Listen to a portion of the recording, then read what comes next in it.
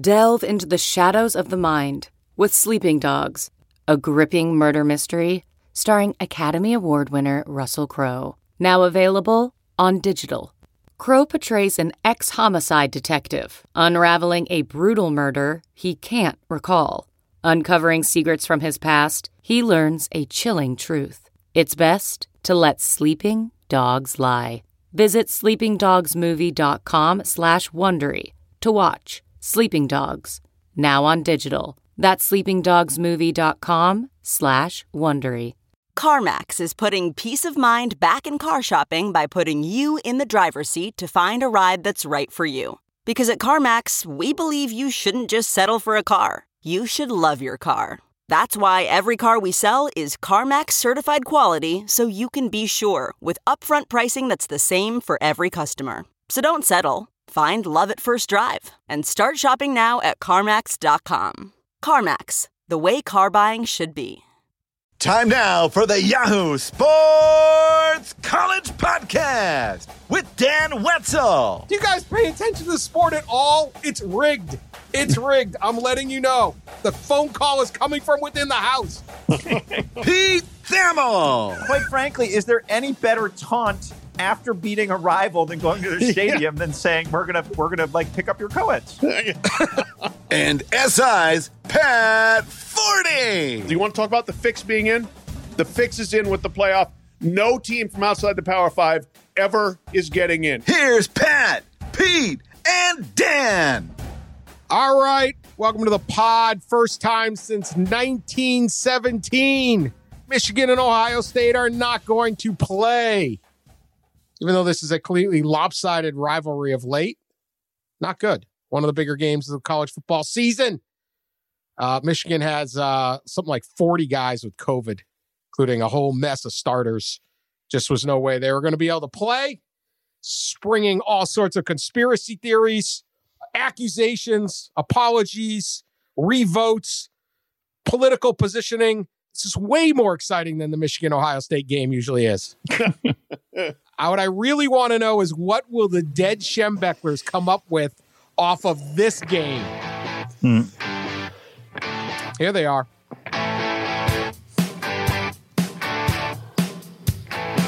The Big Ten's big loser. There's nobody that he can beat. Khaki pleats, no shirt on. College game day retweets his man teats. The big house, portal gate to an eternal pit of flame. That's where he's going. We'll track him down after the game. We're taking Harbaugh to hell. We're taking Not bad. All right. Harbaugh to hell. Courtesy of the great dead Schembechlers.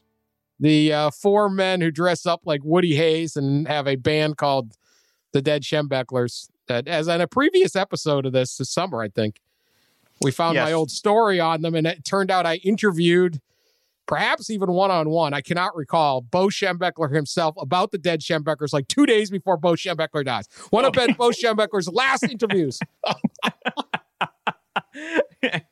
I'm sure that the Schembechler family is really proud, Dan, that the last interview was your searing analysis of Bo Schembechler's thoughts on the dead Schembechlers. Really was a highlight of my journalism career. Yes. I get one of the last shots to ask Bo Schembechler, legend of football, a question, and I ask him about the dead Schembechlers.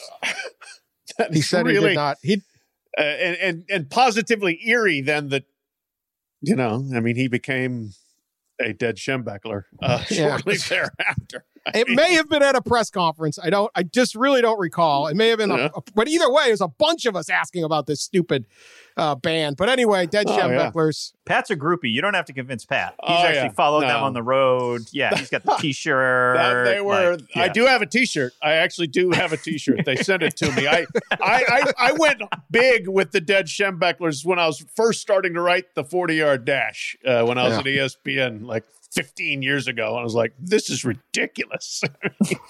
Someday, like when people are trying to understand college football 150 years from now, what this was all about, somebody needs to just show them the dead Schembechlers and say, this is what it was about.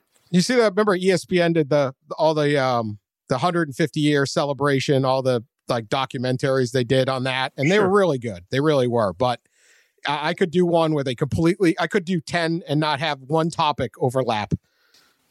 Which the dead Schembechlers, I don't believe are in there. No, they are great. They only play once a year in Columbus. They refuse to leave because they say they'll be assassinated by the Wolverine global conspiracy or something like that. They do not leave the friendly confines of the city of Columbus.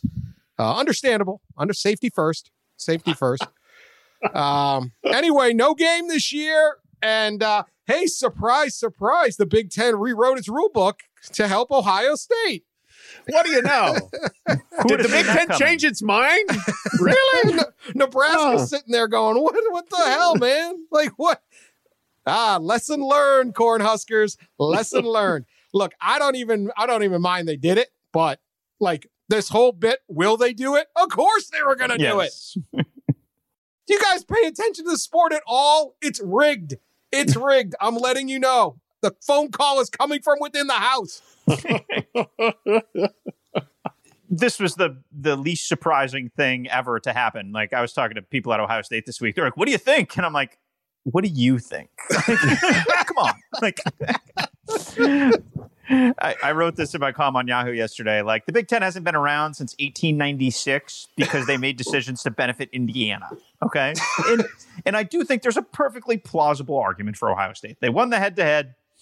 If they lost to Michigan, which probably wouldn't have happened, but if they did, they still would have gone. So I get they made the rule. It makes sense to rewrite it. Their huge mistake was just not anticipating this and dropping the rule on a Friday 2 weeks ago when nobody would have noticed or thought about it. And then it just would have been gone. But instead, it's just like self-manufactured drama, lack of anticipation, just kind of things we've come to expect from the Big Ten during these COVID times. Yeah. I mean, the facts of the matter that are obviously compelling in Ohio State's favor. As you mentioned, they could have lost and still been the Big Ten East champions. So from that standpoint, sure. And secondly, have they been the best team on the field? Yeah, so far. And they beat, Indiana, which would be the other team that anybody would bother to want to see in that title game. So, them being in there is fine. But yes, this is what it is again, the Big Ten setting up a system that is rife with problems and not anticipating the problems that would come from it. Going back to when they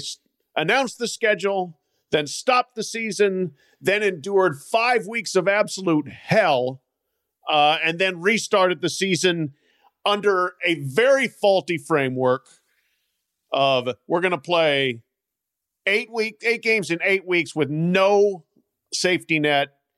And we're going to have really pretty strict protocols on this. And then, okay, the protocols came into play and probably should have. I mean, I'm not saying they were irresponsibly strict protocols, but they bite the league in the butt. And then, we got to make a decision to try to get our team in the playoffs. So it's a very bad look. It's very clumsy.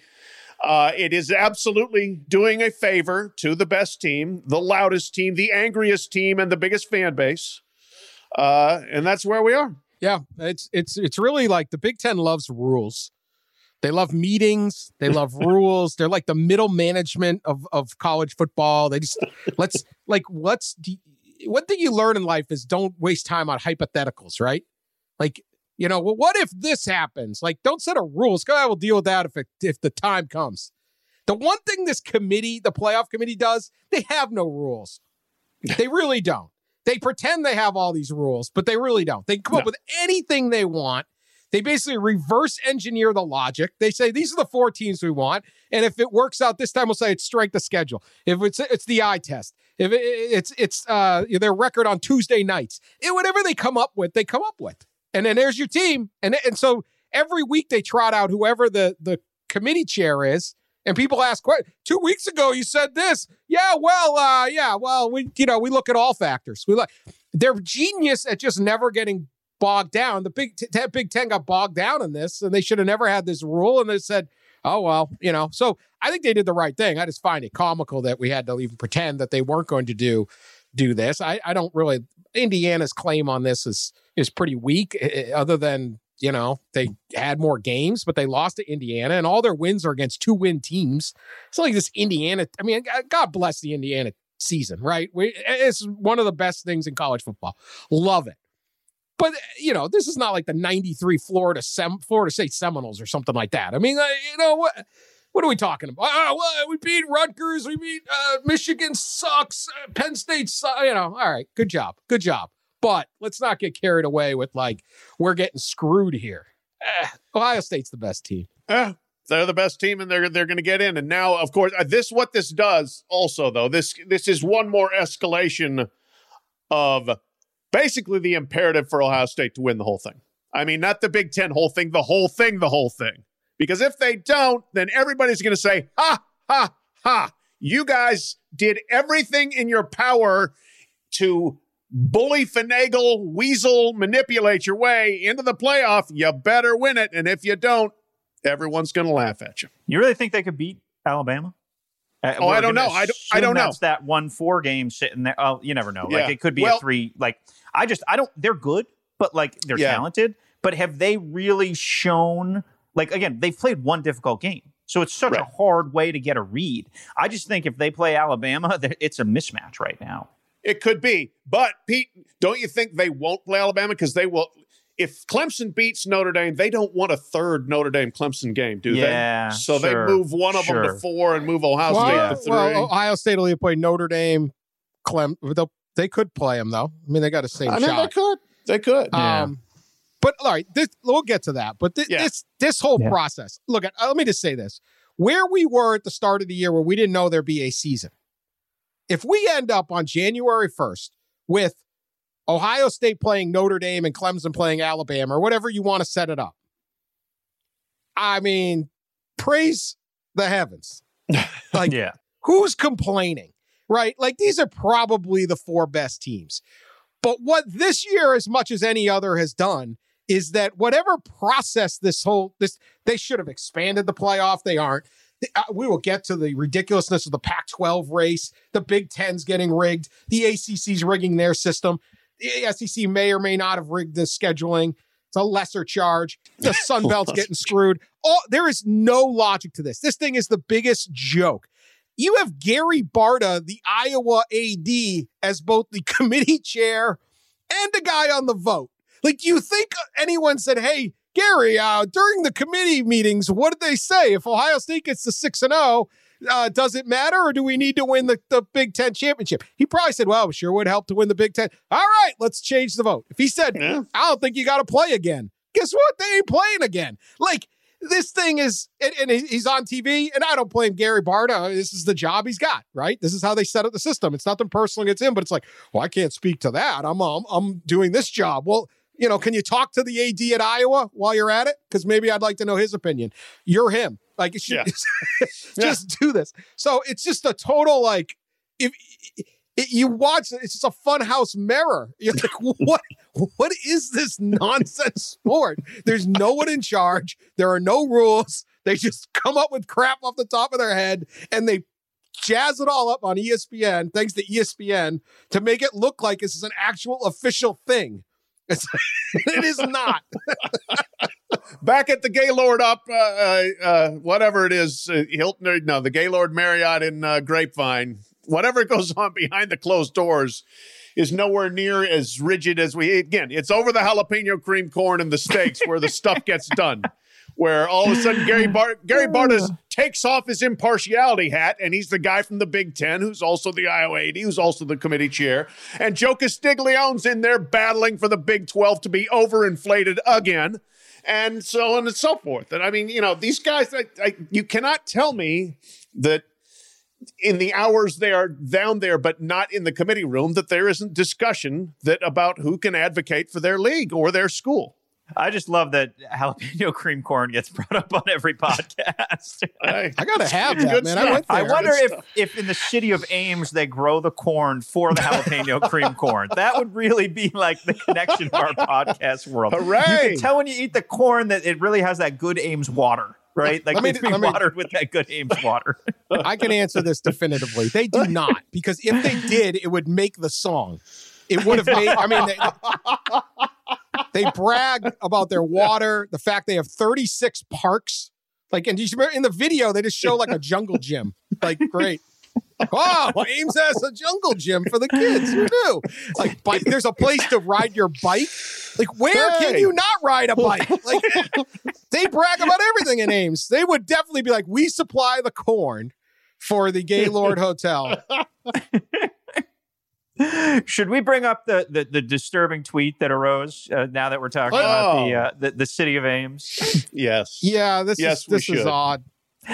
I have it up in front of me here. You handle this, and then we'll get back to this player very quickly. Yeah, very quickly. So a Twitter follower named Robert Kelly, Philly Sports, Bill Walton, Go Duke, tweets out to the three of us yesterday, I believe. So we're taping now on Wednesday, so this is Tuesday. And it's a text from his wife. Random dream I had. I quit my job to join Path 40 in a cross-country tour of the city of Ames. Hooray! Every time we say the word hooray, Pat and I have unlimited confetti guns at our disposal. It's a confetti snow globe and effing awesomeness. Thought you'd enjoy that. And the husband texts back LMAO. And she said, I thought you'd find that pretty funny. Pat, do you find that funny or a little scary? No, I find that clear. First of all, like, who are our listeners dreaming about? They're dreaming about me. They're not dreaming about Dan Wetzel. They're not dreaming about Pete Thamel. They're not dreaming about Sully. Okay? Pete, you can win Race for the Case. Dan, you can be the host of the show. They're dreaming about me. Okay? Thank you very much. Thank you, Robert Kelly. Thank you, Mrs. Kelly. Hooray. Shoot your cannon. That is the worst fanfic I have ever heard of in my... Absolutely horrified by that tweet. That person should be on a watch list. All right. So this committee... like I said, they are hell-bent on getting their 4 teams, and if they have to, they'll let Texas A&M in or something like that. Ohio State is not in the clear. I still believe if Florida and Clemson win close games in their respective title games, everyone wins out. It'll be 2 ACC, two SEC teams, but Ohio State's got the inside track. And then I think you got Texas A&M sitting there. People wanted Ohio State and Texas A&M to play. That obviously wasn't going to happen. That was just kind of fun. Now Ohio State's going to have a huge advantage in this playoff too. They're going to go into the playoff like as healthy as you could ever be. They played 6 games. Alabama and Notre Dame play, and these guys played 11. There's a huge advantage. And this isn't like the normal year where you have 3 weeks between the games. You're going to have 10 days. Right. I mean, it's a huge advantage to have that few games played, that little wear and tear, that whole bit. So Buckeyes are in pretty good shape. But some of the bit on this committee, Pat, I'll let you start with the Sun Belt because I know you have some feelings on this Sun Belt situation. Yes. I spewed molten lava in a column on this Wednesday and this is my own fault for being naive enough and stupid enough to think that this was the year somebody from outside the Power Five had a legitimate chance to make the playoff. And they terminated that with extreme prejudice on Tuesday night when they moved Iowa State with 2 losses to 7, dropped Cincinnati to 8, kept Coastal Carolina outside of the mainstream at 13, dropped BYU 5 spots for coming up a yard short in a game they took on 2 days beforehand against an undefeated team, and left Louisiana Lafayette at 19. What this does, it says, look, the Big 12, and we discussed this early on this season in the pod, the Big 12 stunk. The Big 12 flopped. The Big 12 blew its season in September and early October by losing the only non-conference games that mattered in the whole nation. The whole nation. Nobody played any games really outside of their conference that mattered except the Big 12 blew 3 games. Louisiana Lafayette beat Iowa State by 17. Coastal Carolina housed Kansas. And Arkansas State beat Kansas State. So judging by what is on the field, not on historical precedent, not on brand name, not on laundry, not on revenue, the Sun Belt on the field was better than the Big 12. And yet here we are with the top team in the Big 12 at number 7 in the rankings based on beating other teams in the Big 12, which means what exactly? Means they just beat other teams that aren't very good because the Big 12 had its chance and blew it. They're 12 spots ahead of the team that beat them head-to-head, and that team has a better record. Louisiana Lafayette has lost once. Iowa State has lost twice. They beat them head-to-head. Doesn't matter, 12 spots. Coastal Carolina, which beat Lafayette by 3 on a field goal with 4 seconds left. Undefeated. Beat BYU in a hell of a game. 13th. 6 spots behind 2-loss Iowa State. BYU drops 5 spots, as I said. It's just, that's the rig, man. That's the deal. Do you want to talk about the fix being in? The fix is in with the playoff. No team from outside the Power 5 ever is getting in. If it can't happen this year, it's never happening. I agree. I say this as someone who's going to be quite pleased with what the committee is going to put out. I'm excited for I'm not even saying that Louisiana or Coastal Carolina should be in this thing, but the fact they're sitting at 13 and 19 is a complete joke, and it shows whatever their criteria is just ridiculous. Louisiana has 1 loss, and that loss is to Coastal Carolina by 3, as you said. Coastal Carolina has the 4th best victory of the entire season. Okay, the best is Notre Dame over Clemson. You got Alabama over Texas A&M. You have Texas A&M over Florida. There's three. Then you have Louisiana, beating Iowa State by 17 points. They are 19th. They have the 4th best victory, a 17-point road victory. And they've lost by 3 points to an undefeated team. These two teams, if you did this in a real vacuum, if you had, and I've said this, you should have one computer formula. And then you can't get into the bias bit. You have one computer formula, everyone goes and you spit it out. This is the year that these two teams should be like 5th and 6th in the polls. Yeah. And the championship game of the Sun Belt should be a monster because they're the only league the league has the best non-conference schedule. Everyone else has played themselves pretty much. Yeah. The Sun Belt, if you look at it, would it be a loophole? Yes. Would it be a workaround of the pandemic? Yes. Would it even be accurate? Probably not. I do not think the Sun Belt is the best league. But if you're looking at what actually happened on the field, that's the case. Instead, they have them at 13 and 19. It's a complete joke. That is there is no logic to it other than, well, we think these guys look better. They got more NFL draft picks. I know the school name. This is what they're not supposed to do on this committee.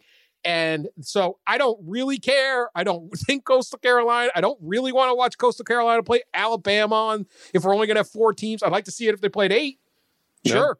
But I'm not, you cannot take this process seriously if this is a 13 and 19 and you have Iowa State sitting way up there and you have Georgia sitting ahead of them. And what did Georgia do? They had 2 losses. They didn't know anything this year. They're Georgia. That's why. This thing is ridiculous. The Sun Belt, if you did it in a real process, the Sun Belt should be in the playoff. And you should go, wow. Well, I don't know if they should be in the playoff. All right. Well, they should be higher. They should be in contention for a New Year's Six Bowl or more contention for a New Year's Six Bowl. Look, love the Sun Belt. I was just going to joke that I couldn't manufacture more Sun Belt outrage than you two have already said. And I really think that part of this is there is no Sun Belt outrage because they don't have big fan bases. They don't have tradition. Nobody knows them. So they don't have no one is amplifying this argument right now. Like, I don't sit around and watch those ESPN shows, but I don't think anybody's yelling about the Sun Belt right now, right? Like, it's just not the way the system works. For good reason. Yes. So I agree generally that the Sun Belt's getting shafted. I do not agree the Sun Belt should be in the playoff. I think that's where you have to tap the brakes and just say, okay, let's reward them. But yes. If you looked at it statistically, though, that's all we're saying is they should be in this process. I'm not saying they shouldn't be in, but they should be right there. Because what has these other leagues done? There's no reason for the best teams of the Sun Belt to be behind the best teams in the Big 12.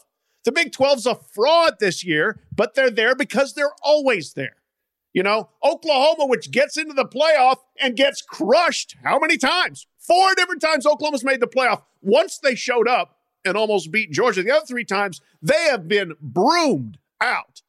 I mean, but they're Oklahoma, so they get the benefit of the doubt. And now Iowa State, they beat Oklahoma, and they beat Texas. Big deal.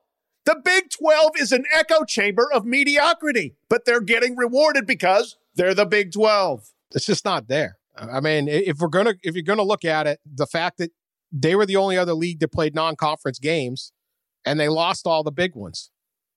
I mean, so yeah, what do we know about the Big Ten? We don't know much. Indiana's beaten a bunch of two-win teams. They're ahead of Coastal Carolina. Yeah. What do we know? I don't know. We really don't. That's the problem with this season, and that's where we had the one bit of interconference data, and then it's just been ignored. You had a chance to do the pandemic loophole to at least put them in contention. These two aren't even close. So should we be questioning the jalapeno creamed corn lobbying skills of Terry Mahajer, the Arkansas State AD, who is on the committee? Does he not have like the right queso bribing capabilities here? Is there not? Does he not know like where the best like Tostito chips are? Like, Terry, what are you doing? You got to stand on the table for your guys in the belt. Or did they make him leave the room when they're talking about the belt guys? They must. I don't know. But yeah, Terry needs to, Terry should be the biggest crank over the cream corn down there. I mean, he should be. He should be a pain in the ass to every other committee member. 100%. All right. You want to talk about screw jobs? We got to get to the Pac-12. Now, I know nobody cares about the Pac-12 football. So if this happened in the SEC, there would be bloodshed in the street. I'm just going to say that. Okay. Let's talk Pac-12 North. They were going to play. Winner wins the Pac-12 North. Washington says, can't play. Hey, we win the Pac-12 North. What? I see the flaw in that logic, okay? There's one. Then there's the Colorado Buffaloes. My Colorado Buffaloes, okay? Colorado had Arizona State canceled on Colorado because of COVID. And then heading into Thanksgiving, USC canceled on Colorado. Colorado then definitely slipped in San Diego State and played a game. But since San Diego State is not in the Pac-12, Colorado is 4-0, but with only 3 league wins. And USC, which is 4-0 with 4 league wins. But because USC canceled the game on Colorado, USC, with both teams win or lose this weekend, USC wins the Pac-12 South because they did not play Colorado. Colorado has not had a COVID outbreak. Colorado could end up being the first time I've ever heard, it's got to be the only time ever possible, an undefeated team that didn't even win their division of a league. What? And, okay, USC essentially beats Colorado because they got COVID. What is this? Then, okay, the Pac-12 North is doing the same thing. They need to throw the Pac-12 North out. None of you are undefeated. Have Colorado and USC play in the Pac-12 championship game. This thing is ridiculous. If this was the SEC or the Big Ten, literally, I was just about to say that. If this was the SEC, the entire 11 state region or whatever it is would be aflame right now. It would be the most searing, broiling controversy, and there would be like bombs being thrown, different ways, verbal bombs, all that stuff. No, it's the Pac-12, and I've read a little bit about it this week, and it's obviously unfair, completely, totally, blatantly, obviously unfair. But I think the lack of outrage about this actually speaks to the irrelevancy of the Pac-12. Yeah. Yeah, no, that's why it's in the state it's in, is because people just don't care that much. And in Colorado, right now, there's 3 things on everybody's mind out there, okay? The Broncos suck. Are we getting enough snow for people to ski? And where are the edibles? The plight of the Buffaloes is pretty far down the list of what people are talking about there. I mean, it's an absolute travesty. There's no doubt about it, but it's not front burner topic. Sean Keeler at the Denver Post just shouting into the mountains. It just echoes off and no one cares. Yeah. I mean, I don't even know how this is possible. I literally had to read the thing 3 times to be like, wait, what? Colorado, your problem was not getting COVID. Should have got it or something. How does this happen? And they even scheduled a game to try to make it up. They were doing their best. Right. Buffs could go 5-0 and not win their division. Unbelievable. Insane. Do you think they hang And an undefeated division second place banner in Folsom Field? How about this? The committee finally ranked them this week. They're 21st. Like, literally, I don't think anyone knows the Pac-12 is even playing football. It's just exists out there. I don't know. Can you tell our listeners the brave way you supported your Buffaloes this week because they were the lock of the week, Dan? You had a very big part in their victory. Oh, that is true. The Buffs were losing to they were a 7-point favorite. That's it, to an 0-3 Arizona team that was missing their starting QB. Yet somehow my Buffs fell behind. I think 14-zip. There's 13, but yeah, no, 13, I was looking forward to you losing your lock of the week. So yeah, and then so despondent was I that I poured myself some whiskey. And then the Buffs started rallying. So there, I did my part. So you had to keep pouring yourself some whiskey. Pete said, keep drinking. So, I felt that's the least I could do. I mean, I really felt like that. That's the kind of dedication I have, for my things. Let me get you to one other very big story and talk about my dedication to this podcast. And that is the plight of young Max Gilliam. Max Gilliam. Oh. He is the starting quarterback for the UNLV Running Rebels, if you know him. And the Rebels haven't had a great year. Max had a decent offseason, though, because him and his buddy appeared on the Bravo reality show Below Deck. Below Deck. I know probably a lot of crossover. Bravo, Yahoo Sports College podcast listeners, viewers. Below Deck is people rent this like luxury yacht. I watched the show, of course. I watched the episode just because no one will ever question your research, Dan. No, that's right. No, absolutely. I'm sure you Googled some shots of the model too, right? Just in case. Trying to make sure I get the story. So on the show, for whatever reason, they decided to have dinner on this luxury yacht. They had sushi. But they brought in a model. She was dubbed the sushi model, and she laid in the middle of the table, unclothed. Although there were, she did have some coverings, and then they put palm leaves she had on her torso. She put some leaves over some certain areas, and then they put sushi on the leaves, and then the dinner party, which included men and women, ate sushi off the nude model. With chopsticks, right? Not just like... With chopsticks. Yeah, with chopsticks. I actually thought, I'm hoping one of these open in my area. I think, maybe have a future. But anyway, I made sure to watch because, I wanted to make sure. I actually did not think it was a big deal, but some reason this went out. Someone figured out that the starting quarterback at UNLV was on the show eating the sushi off the nude model, and it went viral. And Max Gilliam had to issue an apology. And he blamed the show's producers, of course. Good job. I would like to apologize for my poor judgment while on the TV show Below Deck and acknowledge I have made a mistake that I will learn from. I'm sure you will, Max. While it was not my idea nor any of my friends' ideas to eat sushi off a model,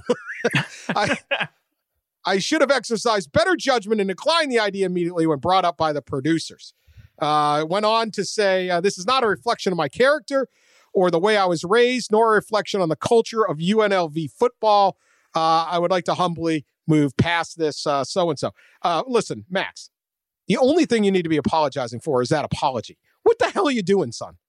The culture of UNLV? What? I think eating sushi off a nude model is actually is 100% the culture of UNLV. What is with their pearl clutching in Vegas now? It is the number one hospitality and management school in the country, isn't it? It is. Yeah. With the COVID restrictions, it's hard to get people to dine in. It's hard to get people to go out to eat. You got to come up with some creative ideas. Yeah, I will say the best line about this came from Tim Brown, our Yahoo baseball writer. So I tweeted out the story and wrote, "I don't even know where to start." ... And Tim Brown tweeted, "How about with the edamame?" That's pretty much it. That's good.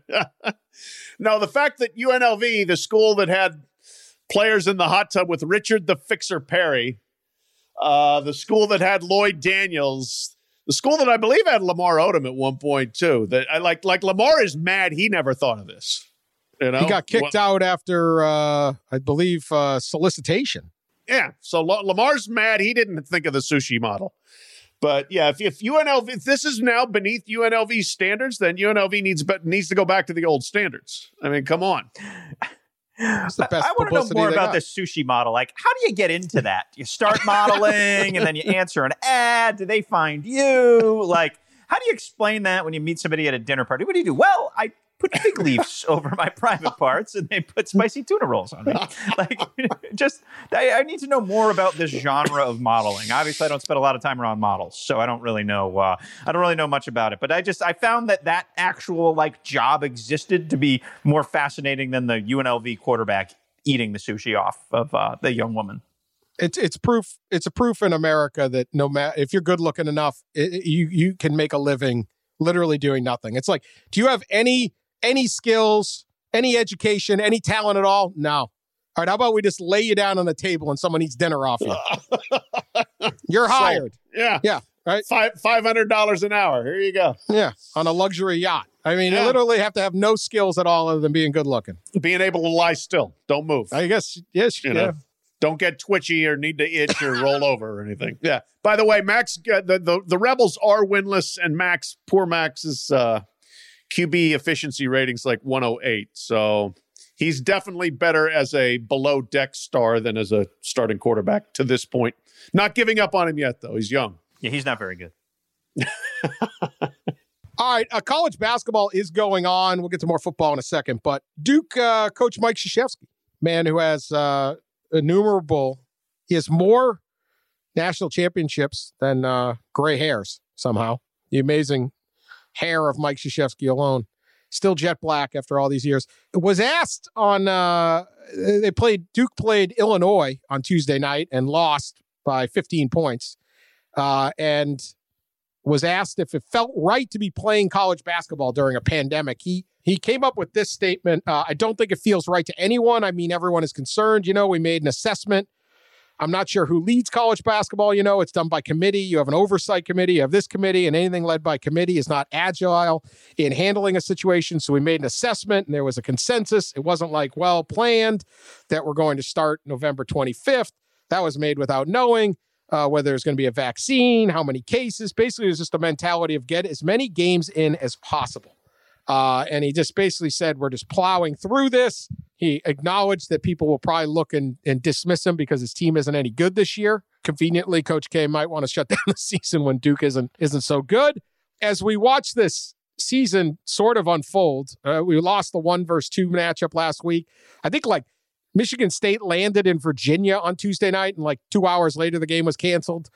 What are you hearing out there? I know Kay's going to get a lot of criticism for what he said, but it kind of is reflective of what I'm hearing from college basketball coaches. Like, what are we doing? This is absurd. And the restrictions we have to put the players on. I think Tom Izzo, and don't overreact to the comparison, but he compared it to like putting the guys almost in jail in what they have to do. He was acknowledged that it's not jail. But, you know, what are you guys hearing on the Coach K comments? That's definitely out there. I think basketball coaches are less afraid to announce their misgivings than the football coaches have been. You know, like the football coaches, it's like you almost have to take a loyalty oath. You're all in no matter what. You have to say this season's a success no matter what. And everything's great as long as we're playing no matter what. Basketball's like, it's not that way. And I think it's partly because this has just been an incredibly messy, difficult beginning to the season. It's all over the place. We've had big games canceled. We've had small games canceled. The idea to rush into playing, I guess you would say, November 25th, as opposed to trying to wait and back end this thing, has not been very well received.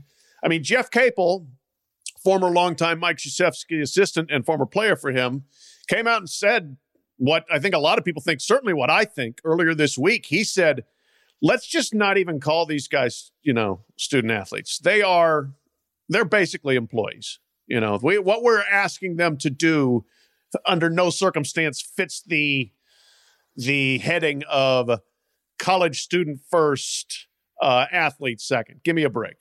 You know, and as Izzo alluded to, yes, they are basically under almost lock and key house arrest on their campuses, which are deserted except for them for weeks and weeks and weeks and weeks.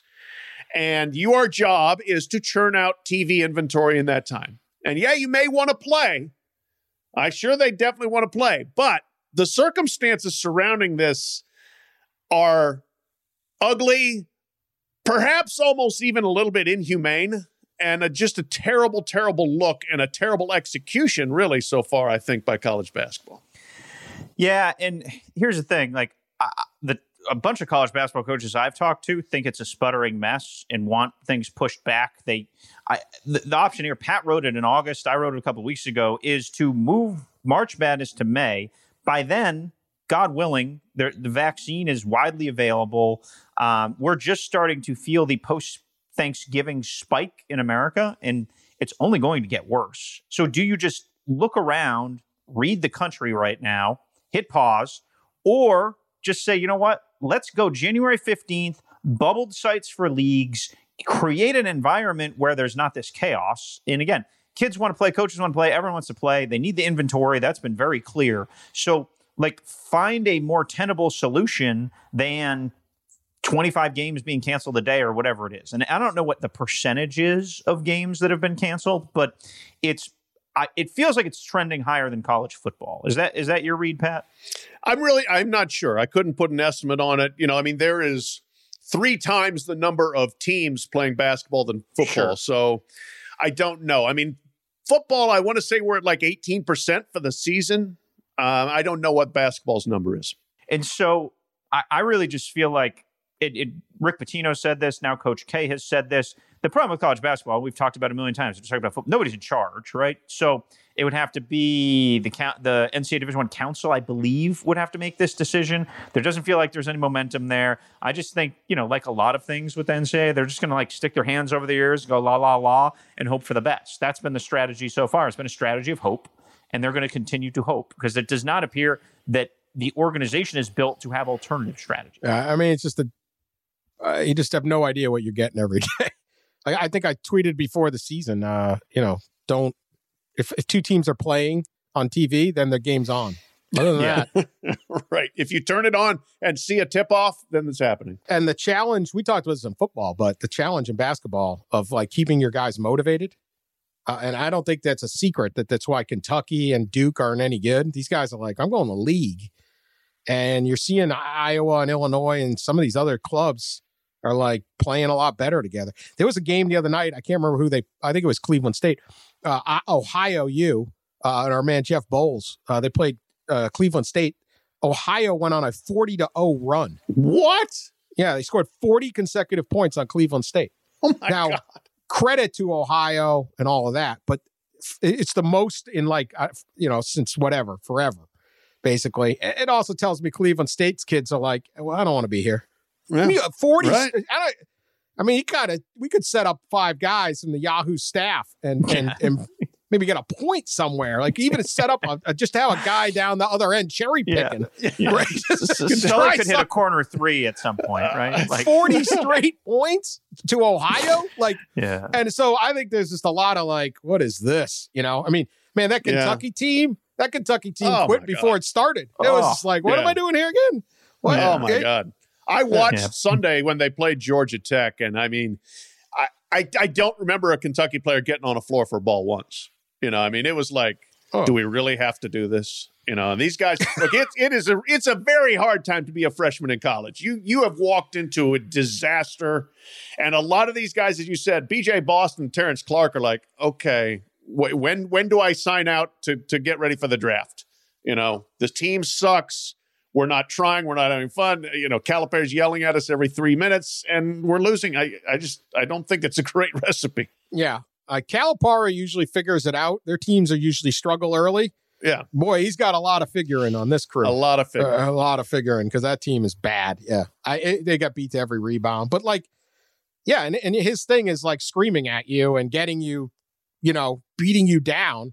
And you're just like, for what, man? This team's not going anywhere. So it is a year where just about anybody could win the championship. Yeah. And you feel for like the Kentucky kids, right? Because all the things you go to Kentucky for are like the crowds, the fans, the nightlife. Yeah. You know, I mean, that's a great place to go be a basketball player, right? You're adored. All the adoration and all of the outlets that you could have are basically shut off. And it's just like Zoom classes, basketball, and Cal yelling at you is all you get. So like that's a raw deal, man. Like that's a raw deal. Like, and they're like they're building their dorm for the players is like directly across from the Kraft Center. Yeah. So like I mean they probably don't move like more than 300 yards. I get and like the beauty of Kentucky, it's not just the state loves you, but like Lexington's a small mid-sized city that you are, it's everything. So like that's the well-wishers and the excitement of like when you're in Lexington, it's all about college basketball and and there's enough. You get that on any college town, but Lexington's like a city, so it's like even bigger. Yeah. And you go downtown to play the games, and there's Big Blue everywhere. You don't get that. What are you doing? And it's like, all right, Calipari, not what I signed up for. I'd rather be Cade Cunningham just jacking up shots out at Oklahoma State and scoring 30 a night. That kid's good. He's very good. He is good. All right, more college football. I'd actually need a quick people's court on this.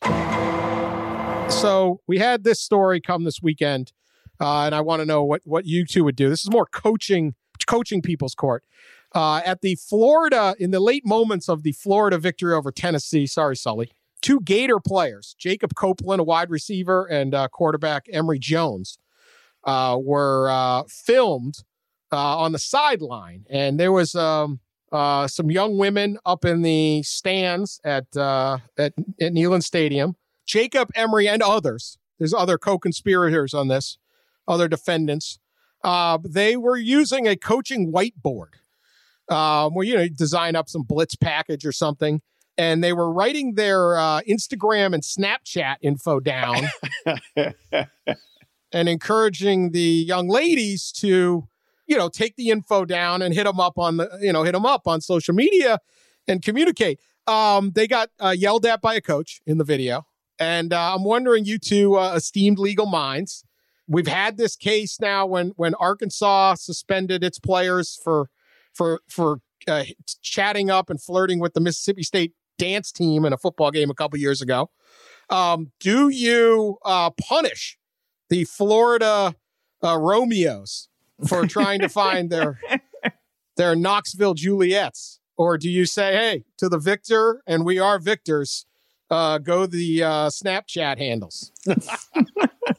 I would find them. I would not do anything to them. I would not go all Chad Morris. Now, I do remember, I think the angriest Dan has been in podcast history was at Chad Morris when he did that. I've never heard Dan more angry. So I'm so much shielding myself from Dan's anger with this, but I find nothing wrong with that, right? It was done at a social distance. And quite frankly, is there any better taunt after beating a rival than going to their stadium than saying, we're gonna like pick up your co-eds? I feel like that is part of the rivalry. I loved it. I loved the tweet when it went viral. And I don't think Coach Mullen has to, in our friend and podcast listener Scott Strickland, has to do anything to those young Gators. Look, it's a pandemic. They're a little feisty. I give the guys a helmet sticker for ingenuity to grab the whiteboard. That's smart. That's resourcefulness, making it happen. They've been in a pandemic. They've been locked down in Gainesville, another great place to be a college football player, college athlete. You've been cooped up. You got women flirting with you there. This is like, all right, I read a story. It's a long New Yorker story, but part of which was about 5,000 years BC group that basically just kind of pillaged its way across Europe from Pete's Albanian ancestry area around the Caspian Sea. But that was basically their thing, was like, we're coming, we're taking your territory, we're conquering your women, we're doing everything. And that's kind of what the Florida Gators were doing here in Knoxville. And of course, Tennessee, as has been the case for many years, powerless to resist. Good answer. The appellate court will agree with that. We will not hear the case you'll punish them. Good for them. I mean, what the heck? It was very respectful flirting. I mean, we don't. And like Pete said, social distance, that's a good point. All right. I need to talk wars. You know about war. In war, you need a slogan to rally support or something. James Polk 54-40 or fight, which basically gave us the Pac-12 North. I'm not sure that was worth it now. There was remember the Maine, the hell with Spain. That wasn't even true, but we fought a war anyway. But that's the deal. In war, the first casualty of war is the truth. And that's why you get propaganda, you get songs, you get parades, you even get movies. And that's where the chicken war comes in now. The chicken wars are raging, and I don't want our audience to fall for propaganda. We report, you decide, but let's be clear what we have, that we here at the Yahoo Sports College Podcast are not going to stand by silently as the God-fearing, hardworking, artery-clogging, fried chicken sandwich enthusiasts out there in America are subjected to gaslighting tactics by the Yum Brands of Kentucky Fried Chicken. Okay? Because I don't know if you saw this, but the Chicken Wars now has its John Wayne. Really? And it is Mario Lopez from Saved by the Bell fame. Oh. Yeah. KFC, a reluctant heavyweight in the Chicken Wars, is all in now. They have teamed with the Lifetime Network. You guys familiar with the Lifetime Network? Sure. They make movies. Yeah. Yeah, where the man is always the villain. Always. Always. And is basically a terrible person who's responsible for misery and pain. Network is very popular in my house. I don't know why. I was going to say, I recognize that character. Yeah. Anyway, Lifetime's releasing a mini movie called Recipe for Seduction. What? It is a biopic of Colonel Sanders. Oh, come on. Oh, wow. Starring Mario Lopez. Mario Lopez as Colonel Sanders? Yes, in Recipe for Seduction. The Washington Post dubbed it Love Me Tenders. That was pretty good. That's good. Sully, will you play this little trailer? Because this is what we need to be unaware of. What the hell are you doing? A Lifetime original mini movie. You don't answer my proposal, and now you're not answering my call. I think I'm falling for the new chef. Jessica is falling for Harlan. The cook? Leave Jessica alone and skip town. He has a secret recipe that's going to change the world. Harlan claims to have some secret recipe. A secret recipe? Spare me. We all have our secrets. If you marry my daughter, I promise there'll be more long weekends in your future. Mom, I have to tell you something. We have a problem. Secret's out, chicken man. I'll take care of this. Ruining everything! Just kill him already! Who the hell are you? Harlan Sanders, the new chef. Mario Lopez is Colonel Sanders in A Recipe for Seduction. Premieres December 13th at noon, only on Lifetime. December 13th at noon. Are you going to be watching Mario Lopez in this kind of chicken propaganda where Colonel Sanders is now a heartthrob out there with his Recipe for Seduction? Pat, you are a Kentucky resident. What's your story? Are we sure this isn't like a complete ruse, like the monolith thing that supposedly was stolen? I mean, like, this can't really be real. Are we sure this is real? I don't believe you could be campy enough on the Lifetime Network. Okay. Well, then, yeah, I guess we're not going to portray Harlan Sanders as the racist jerk that he apparently was, according to everything I've heard from his time in Corbin, Kentucky, and then, starting his restaurant empire. No, I'm not going to watch. Are you kidding me? I'm not watching a Lifetime movie about Colonel Sanders. Good God. I've got standards. This makes me feel like the Hooray for Ames song has a cutting edge to it. Like, are you kidding me? Yeah, we're not the audience for Lifetime, and I get that. But, like, who would actually, lock in? So Mario Lopez on Saved by the Bell, you guys can relate to this. For years, when you turned on TVs in Marriott's, he was like the guy who brought you through the channel guide. Do you remember that? Yeah. Like, you turn it on and it'd be like, hi, welcome to the hotel. I'm Mario Lopez for guides or whatever it was. So clearly he's fallen from being like the guy at the Marriott TV background. Like, that's a long fall. It's hard to go lower in that in the entertainment world, but Mario Lopez has managed. Apparently, Colonel Sanders was a womanizer. He was the ladies. He loved the ladies, and apparently some of the ladies loved him. I did a little research on this. Interesting guy. Pat said not not the best example of had some failures. He also once shot a rival gas station owner in Corbin, Kentucky, which I think just kind of happens every week in Corbin, Kentucky. In Corbin, it really might actually happen every week. Yeah. Only made $2 million on the KFC sale. Really? Wow. Although I don't know when that was. That was probably a lot. And he went to his grave swearing that KFC actually doesn't use his secret recipe of 11 secret herbs and spices, that it's a fraud. How many of the herbs are a secret? Like, how many secret herbs can there be? I mean, one or two, but now you can't keep all 11 secret. Like, that'd be one hell of a garden. You got 11 herbs that nobody else had. There's not that many to choose from when you get right down to it. Certainly if you're making chicken out of stuff that you can, grow in Kentucky. I personally think that I'm still going with Popeyes. I mean, this is a weak attempt by Kentucky Fried Chicken to get their sandwiches rolling. I would just make a better sandwich, but this is where we're at now. This people used to say we were overhyping the chicken war, but when Mario Lopez is involved. When we have movies now about the chicken wars, then yes. Yeah, a mini movie. So Recipe for Success. Keep your eye out for that. Maybe what's Popeye's answer? What's Popeye's answer? Are they going to make like a Die Hard movie where you have like, I don't know, like Bruce Willis starring as a Popeye chef and has to go on some killing rampage? I don't know. I'd watch a Netflix docu-series on the guy who said he was going to blow up the bathroom at the Chicken Shack in New Orleans. I would watch that. That's a crime and punishment story if there ever was one. All right, let's pick some games.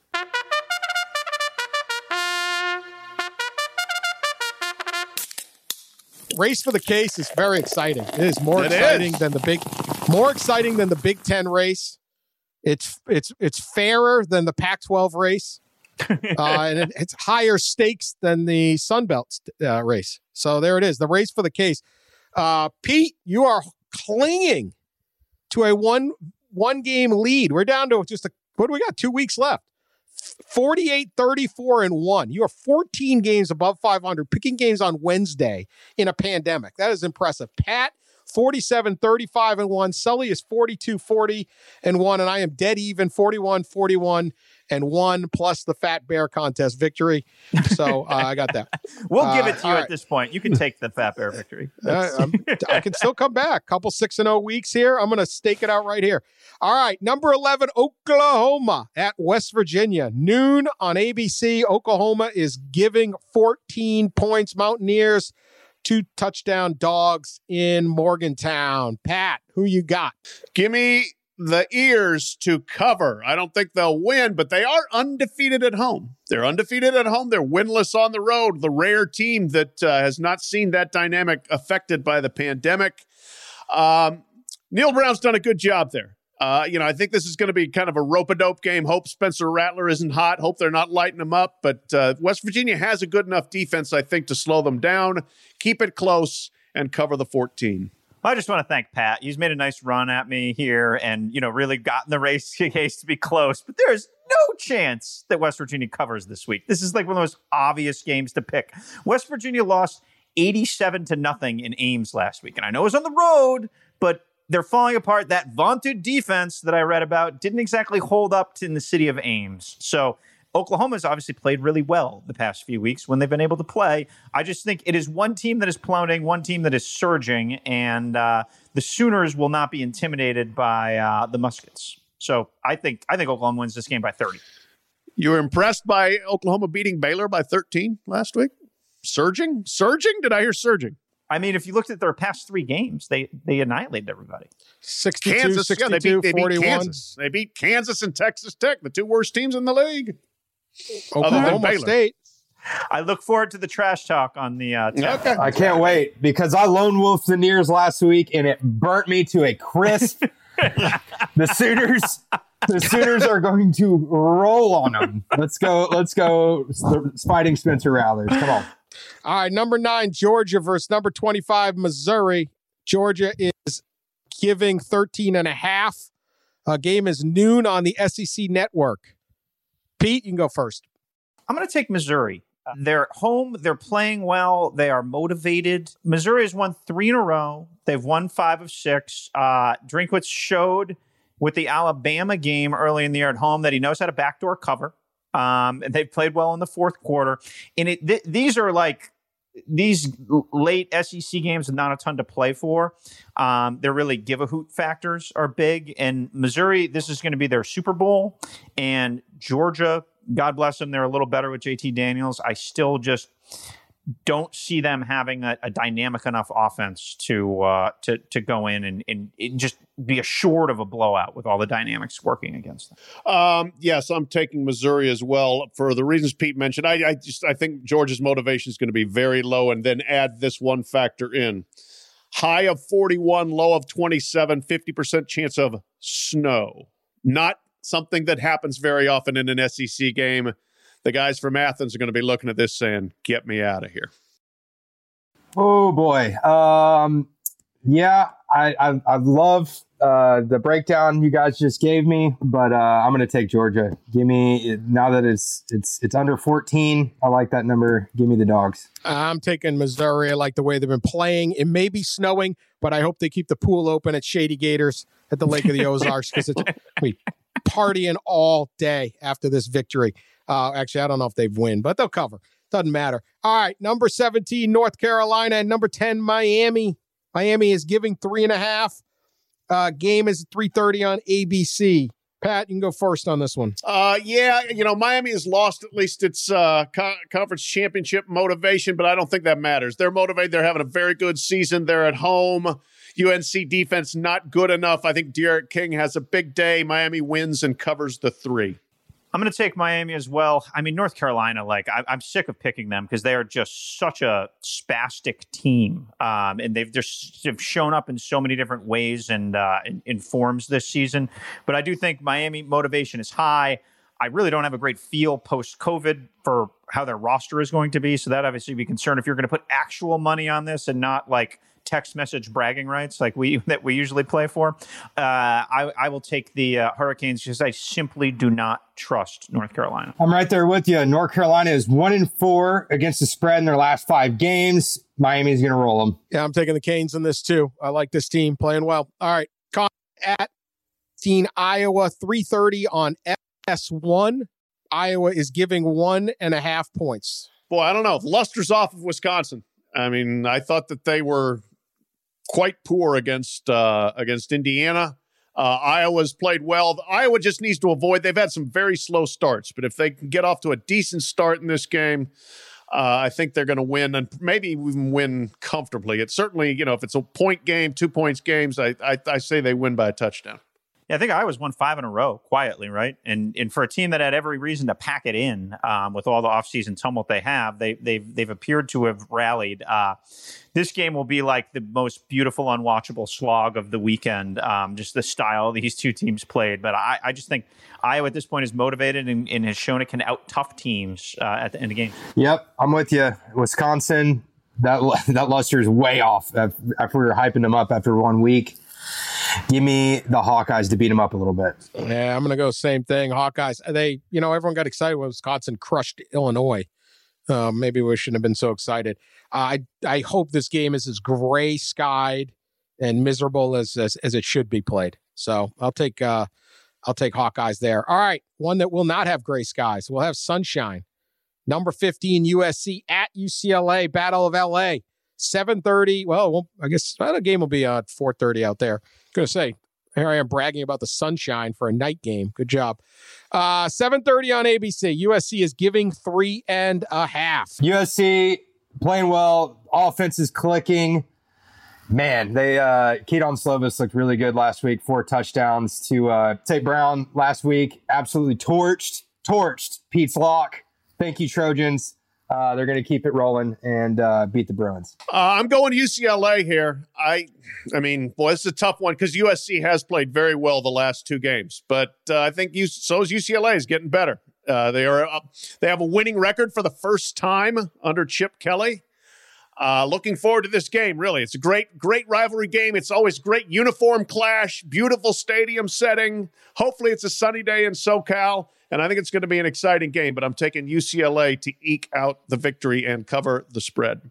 The Chip Kelly bandwagon's got some company on it all of a sudden. USC has been such a weird team this season. They just looked gross against both Arizona and Arizona State, and then they went up like 28-0 in 30 seconds against my Cougars in my lock of the week. So that was a really gratifying game watching experience. I'm going to take UCLA. They're playing well. They just kind of seem to have everything together right now with Chip, and DTR is dynamic enough to give them a chance in this game, and I don't think Keaton Slovis is going to be set up and teed up like he was in that Washington State game. So I think there's a little fool's gold with USC right now. All right, lock of the week. Yeah, I'm going to take Boise State giving 11.5 at Wyoming. I mean, who knows? It could be a blizzard. You never know. But Boise State is... They're certainly 2 touchdowns better than Wyoming almost every year, and this year included. I haven't seen anything from Wyoming at 2-3 to suggest that they're ready to even keep it close with Boise. So I am taking the Broncos to win and cover 11.5. I'm going back to the well for the 3rd time this season. Our own Sam Cooper pointed this out in the betting primer, which you can check out on the website. The under is 16-4 in the last 20 Service Academy games. Give me the under at 40.5 for the Army-Navy game this weekend. I am sticking with the Buff Bus. Colorado is giving just 1.5 against 1-2 Utah. I don't get it. Colorado's playing well. Other than that, I will be drinking throughout the game if I need to. I'll be on standby. Go Buffs. I'm going to take Virginia at Virginia Tech. Virginia's getting 2.5 points. I just think it's two teams in going in a little bit different directions right now. Virginia was really impressive in annihilating Boston College last weekend. They're locked in and engaged, and Virginia Tech right now just does not appear to be that engaged. I believe they've lost 4 games in a row, and I have no reason to think why they would win right now. All right, there you go. Race for the case. Big drama. We will be back on Sunday night, Monday, for the Overreaction Show. Just remember, this is college football. It's better to not play. None of the results matter. And who cares? We already got it all figured out. So just playing. No, we'll have plenty. Sure, there'll be plenty of mayhem this weekend, and half the games we just pick will get canceled. So we will talk to you on Sunday, Monday. Thank you for sharing us on social media, subscribing, leaving us nice reviews, and telling your friends about us. The listenership has been way up all season and continues to get up. So that means there's more and more smart people in America that have come around to college football and chicken wars. Talk to you later. Look around. You can find cars like these on AutoTrader. New cars, used cars, electric cars, maybe even flying cars. Okay, no flying cars, but as soon as they get invented, they'll be on AutoTrader. Just you wait. AutoTrader.